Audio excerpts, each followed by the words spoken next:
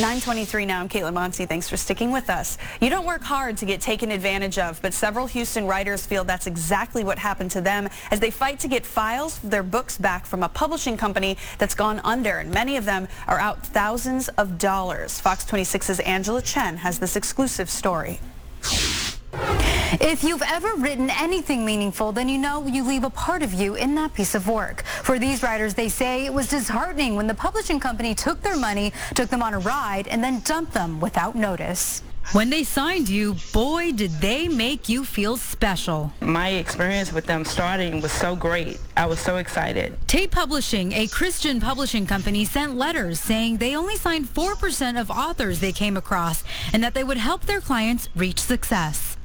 But these authors say once you signed on and paid them thousands of dollars to help market your book, they sort of disappeared. I got a quarter report that had that had some sales, but no royalty check.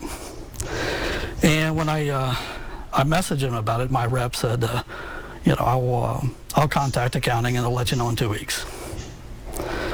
Never heard anything. To schedule me for this author, Tate Publishing was so unorganized that bookstore owners would be surprised when authors showed up to their own signing. So Tate Publishing, although they told me that I was set up for a particular book signing for this particular date and time, it was not the case. The owner didn't have any idea who I was and did not expect for me to be coming. They said the company frequently pushed their authors to pay more for marketing and had problems paying royalties. And it was given a 1099 that for what I was supposed to be paid, and I was never paid, so I had to pay taxes on it. You had to pay taxes for royalties you never received. That's correct.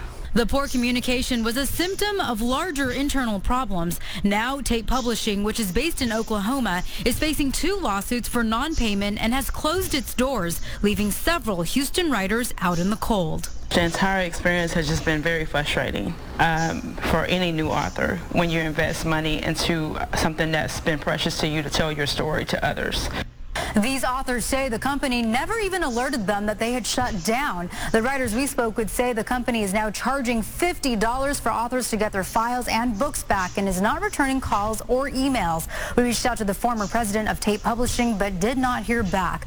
The website has no contact information listed and says it has suspended operations. In the studio, Angela Chen, Fox 26 News.